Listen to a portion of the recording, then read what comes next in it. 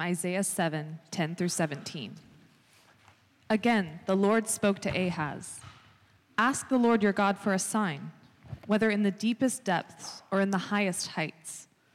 But Ahaz said, I will not ask. I will not put the Lord to the test. Then Isaiah said, Hear now, you house of David. Is it not enough to try the patience of humans? Will you try the patience of my God also? Therefore, the Lord himself will give you a sign. The virgin will conceive and give birth to a son, and will call him Emmanuel. He will be eating curds and honey when he knows enough to reject the wrong and choose the right. For before the boy knows enough to reject the wrong and choose the right, the land of the two kings you dread will be laid waste. The Lord will bring on you and on your people and on the house of your father a time unlike any since Ephraim broke away from Judah. He will bring the king of Assyria. The word of the Lord. This morning and every week of Advent, we have begun our worship with the song, O Come, Emmanuel. That song, with its ancient roots and wide popularity, has a number of different renditions, specifically with different lyrics with the verses. As best as I can tell, however, each rendition of the song includes the same refrain with which we concluded, Rejoice, rejoice. Emmanuel shall come to thee, O Israel. This classic, peaceful, joyful crescendo.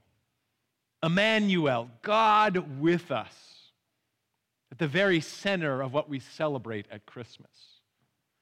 This revelation, God come near, is his name, and the hope that he shall come again in fullness. The word Emmanuel first appears in Scripture in the text that is our Old Testament reading this morning, Isaiah chapter 7.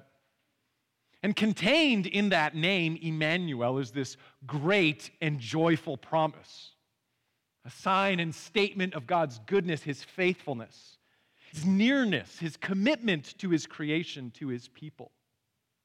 A promise of his presence with and for us. However, there's more to Emmanuel than that.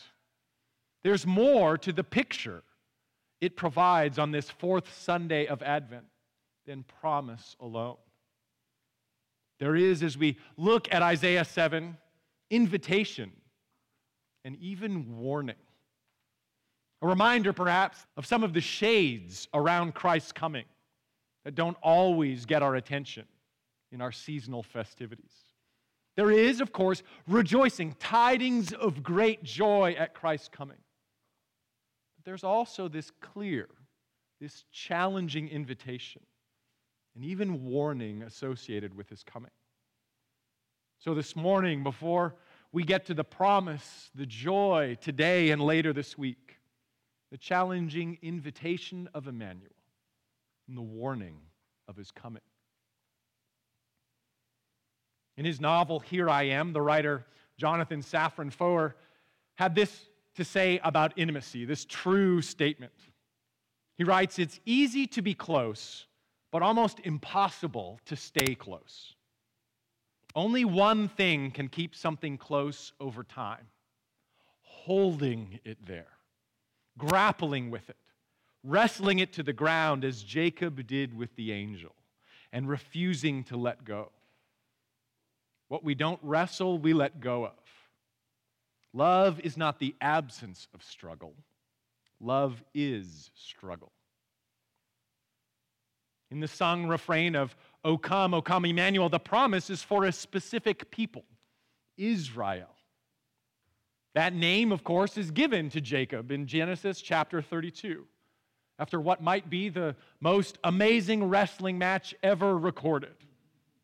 Jacob wrestles with God all night and does not let go, and is given the name Israel, the one who strives, who grapples, who struggles with God.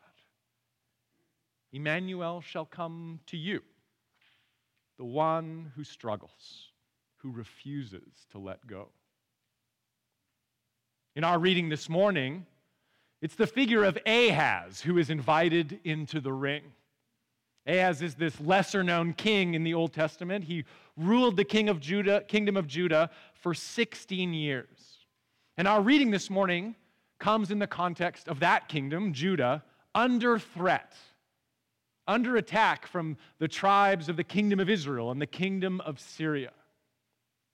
And in the face of these threats, God has issued a promise of deliverance and help. A promise that Isaiah relays in the verses immediately prior to our reading. In light of these promises, God then issues this curious invitation we find in verse 10. Ask the Lord your God for a sign, whether in the deepest depths or in the highest heights. Precisely why God issues this invitation is unclear. The text doesn't say. But this appears, by all accounts, to be an invitation of goodwill, gracious and generously offered. Ask for confirmation, ask for an indication that what I have promised to do, I will indeed do. As one translation paraphrases God's words here, I'll move heaven and earth to assure you. Just ask. Elsewhere in Isaiah 7, God's words are depicted as being mediated through the prophet Isaiah. It's Isaiah who speaks on behalf of the Lord. But in verse 10, this invitation is given in a totally unmediated fashion, straight from the Lord to Ahaz, this direct invitation, engage the Lord your God. As I said, why God extends this invitation is unclear in the text. It's not commented on. But that God extends this invitation, such an invitation, to respond, an invitation to ask, to engage, suggests something of who God is and of his desires for his people. It suggests that God's aim is not simply to deliver them, to deliver his people, but in some way to be known by them.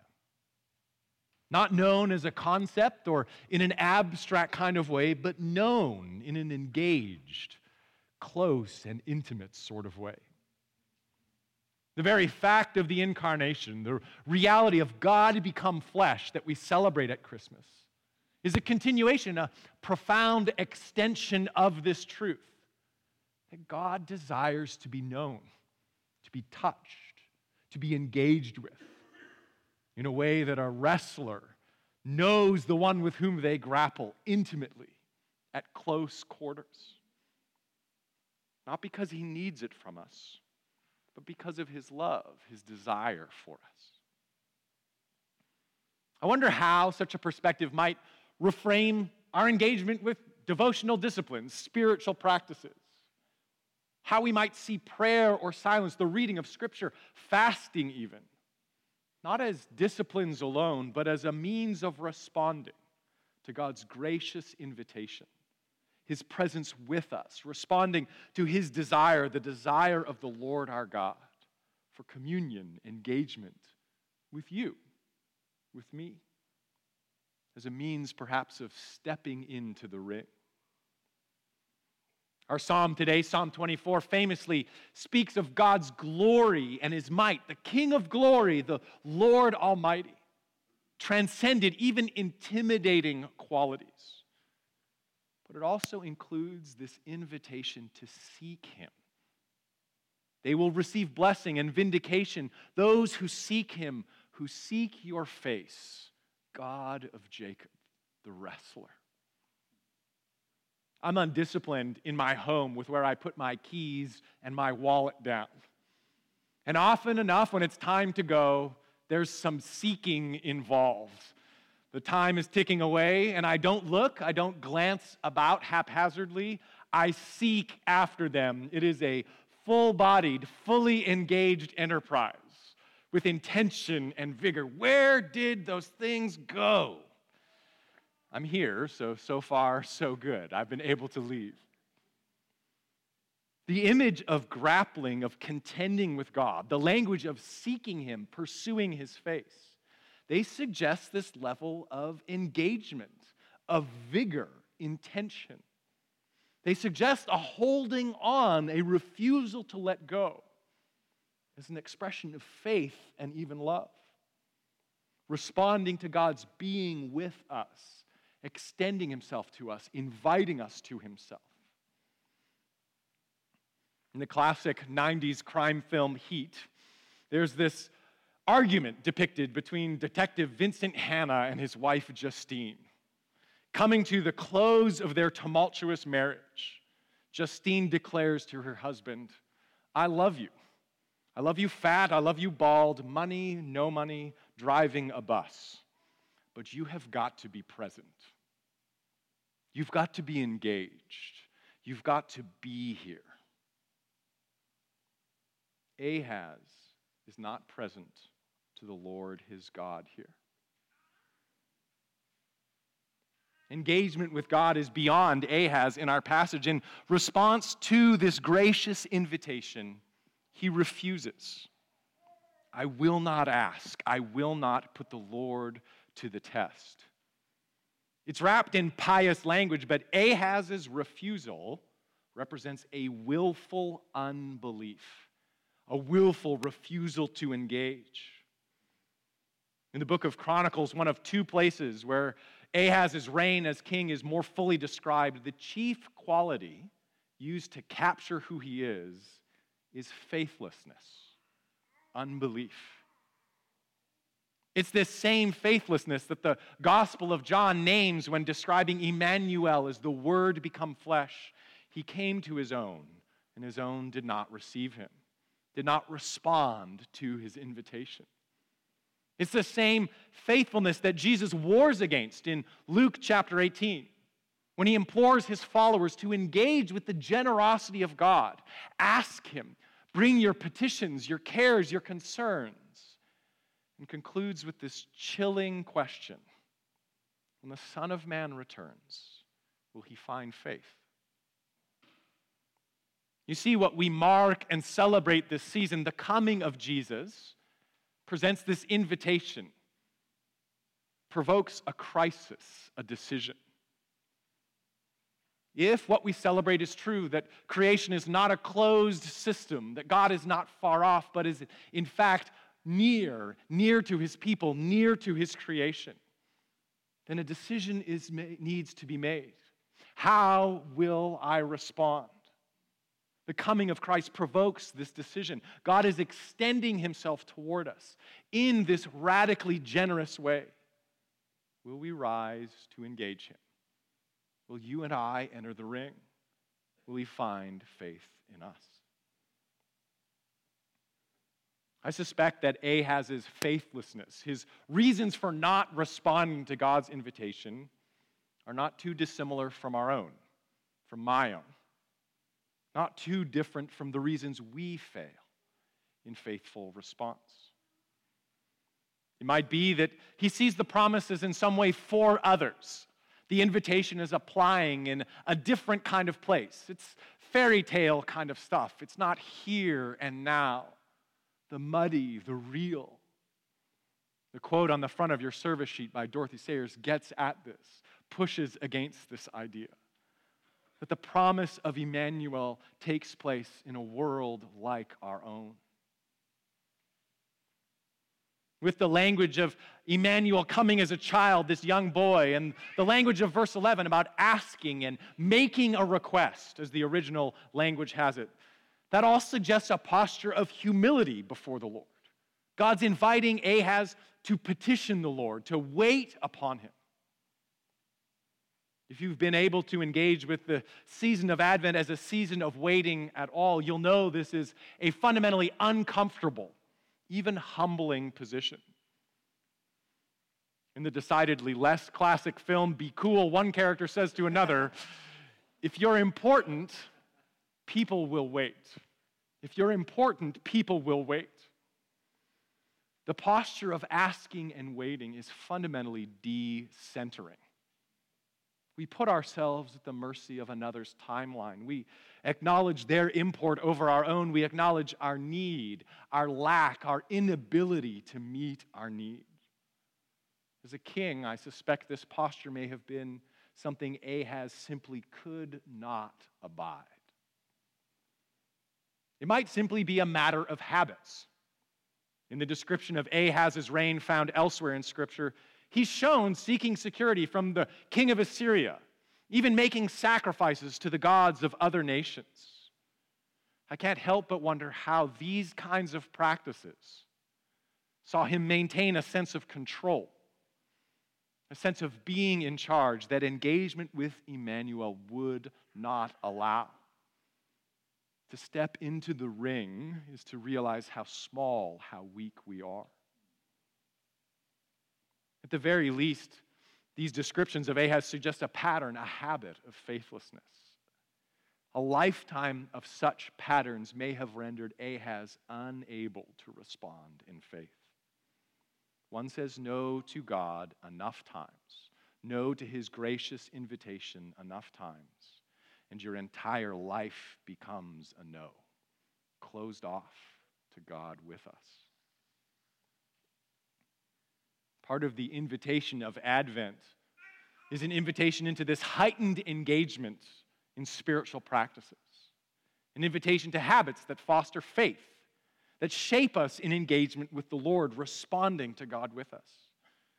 In much the same way that interval training, exercising with this greater intensity for a temporary period of time, fosters our capacity to endure or perform.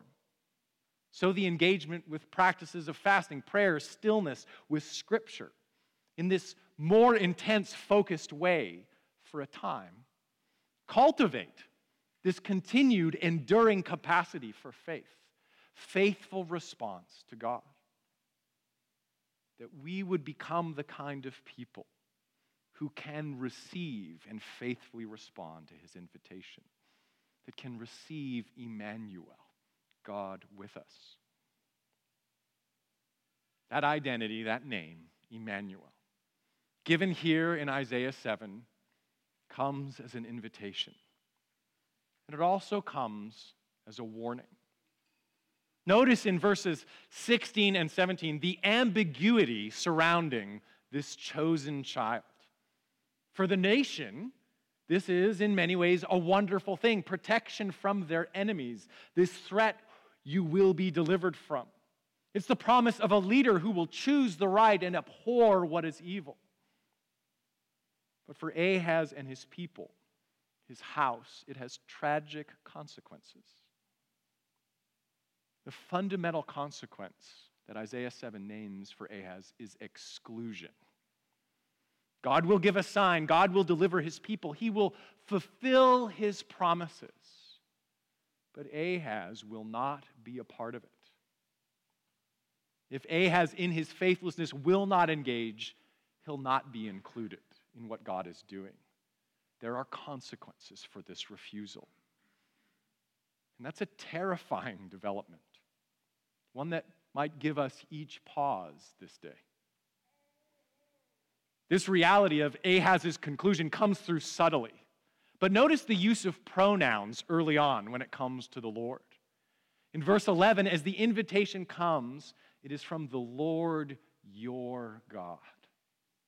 Notice then in verse 13, after this refusal, the response in Isaiah's words, will you try the patience of my God, no longer yours? There is an ocean of disaster in those shifting pronouns. Ahaz, in David's line, and heir to the promises, the ultimate insider, we might say, is in this profound way now excluded from God and from his good purposes and plans. God gives Ahaz what he wants. No more engagement. How we respond to Jesus makes all the difference. When Mary, the mother of God, brings her son to the temple, she's told in Luke chapter 2, behold, this child is appointed for the fall and rising of many, for a sign that is opposed, so that the thoughts from many hearts may be revealed. God's gracious invitation exposes, reveals something about Ahaz. The coming of Jesus as Emmanuel exposes the same failures of faith and love among those who oppose, who do not engage, who stand against his coming in peace and mercy. Mary's own song of her son's coming highlights how his coming will tear the proud, the rich, the tyrannical from their perches. There's clear hope in that message of a just and new way of doing things, of being in the world, but also warning to us who would be ourselves tyrants of our own lives, who would seek to maintain our perch of control and pride and refuse God's humbling and generous invitation of himself. The Lord extends himself to Ahaz, invites him into the ring to engagement, but in his pride and willful unbelief, he refuses. This is a cautionary tale. There is challenge and warning here. Challenge that we might be ruthless with our own sin, our own practiced and patterned willful unbelief. There's challenge and warning that we might now engage the Lord in faith, in humility, calling upon him, responding to that generous invitation. That we might step into the ring. In my experience of pastoring couples, offering counsel to couples, the concern, the most heightened concern about the situation comes not necessarily when they're like, we're fighting all the time. I'm angry, I'm mad. The real concern comes when the person says, I don't care anymore. I'm so exhausted. I'm so tired of this. Just whatever. I will not engage. One of the beautiful things that God is doing among us at Church of the Cross is how he's brought so many of us from so many different places, different backgrounds. Now he's brought, in fact, many people who might describe themselves as, and their faith as in a place of flux, transitioning perhaps from ways of engaging the Lord, being the church, that no longer satisfy them, with ways that may have even left wounds and certainly uncertainty. And part of the vision, the hope for our community is that this would be something of a field hospital, a place where you can come wounded, uncertain, discouraged, and doubting. You can bring that baggage, those wounds, and in this place, name them as real. A place where you can fall apart and know the embrace of God and his people. Yet that image of a hospital, it suggests progression, doesn't it? Healing, restoration, growing strength. Otherwise, it's not a hospital, it's a hospice. And Ahaz exists, I think, as this cautionary tale because he is a picture of disengagement. With our baggage, in our wounded states, in that place of flux or uncertainty, there is this temptation, I think, to the same posture. That posture of disengagement, to decline or fail to heed the invitation of God to himself, to miss out on God's gracious and glorious plans and purposes. Advent is a season full of waiting, of heightened spiritual practices. It's also this season of warning and challenge. So gently, let me extend this pastoral warning to all of us. To keep your feet moving, as they say in football practice. As you come against those barriers, as you encounter that opposition, keep your feet moving. With your questions, your confusion, with your baggage and your wounds, find some way today, this week, this season, to engage with the Lord your God. Engage him in his word, among his people, in service, on mission, in worship. There are this myriad of ways to engage. If you're at a loss, reach out. I, Nick, others would love to talk with you about what it might mean in your situation to engage, to respond to the Lord. It might be expressing your anger, your disappointment, your fears and longings, but doing it before the face of the Lord as a means of responding, of seeking his face, of trusting that he will be who he says he is, Emmanuel, God with us. Because in him, at long last, there is such great promise. Promise that God is faithful, that he's working to deliver and restore. And for those for whom this warning might fall especially hard, a promise that our faithlessness, our willful unbelief, need not have the final word. In our gospel reading this morning, the evangelist Matthew takes up the name Emmanuel, the language of Isaiah 7, and speaks of the deliverance this child brings in terms of sin. He will save his people from their sins. And this is precisely what Jesus, our Emmanuel, does. Such that whatever our past of faithlessness and pride, whatever our unbelief, our refusal of God's gracious invitation, today, this day, something new is possible. That for the first time, or for the first time in a long time, we can in him receive God's gracious invitation. We can say yes to him who is our perfect yes to the Father. We can say yes to him by whom we ascend the mountain of the Lord. And we can hear the words he says to his followers after the cross, after redemption, after the resurrection. He says to his followers, I go to my Father and your Father. I go to my God and your God. Overcoming an ocean of disaster and distance between we who are sinful and far off in our unbelief, drawing us into his good purposes and plans. So rejoice. Rejoice, you who wrestle and struggle with God. For Emmanuel, the Lord your God, God with us, has come to you, does come to you, shall come to you. Let us pray.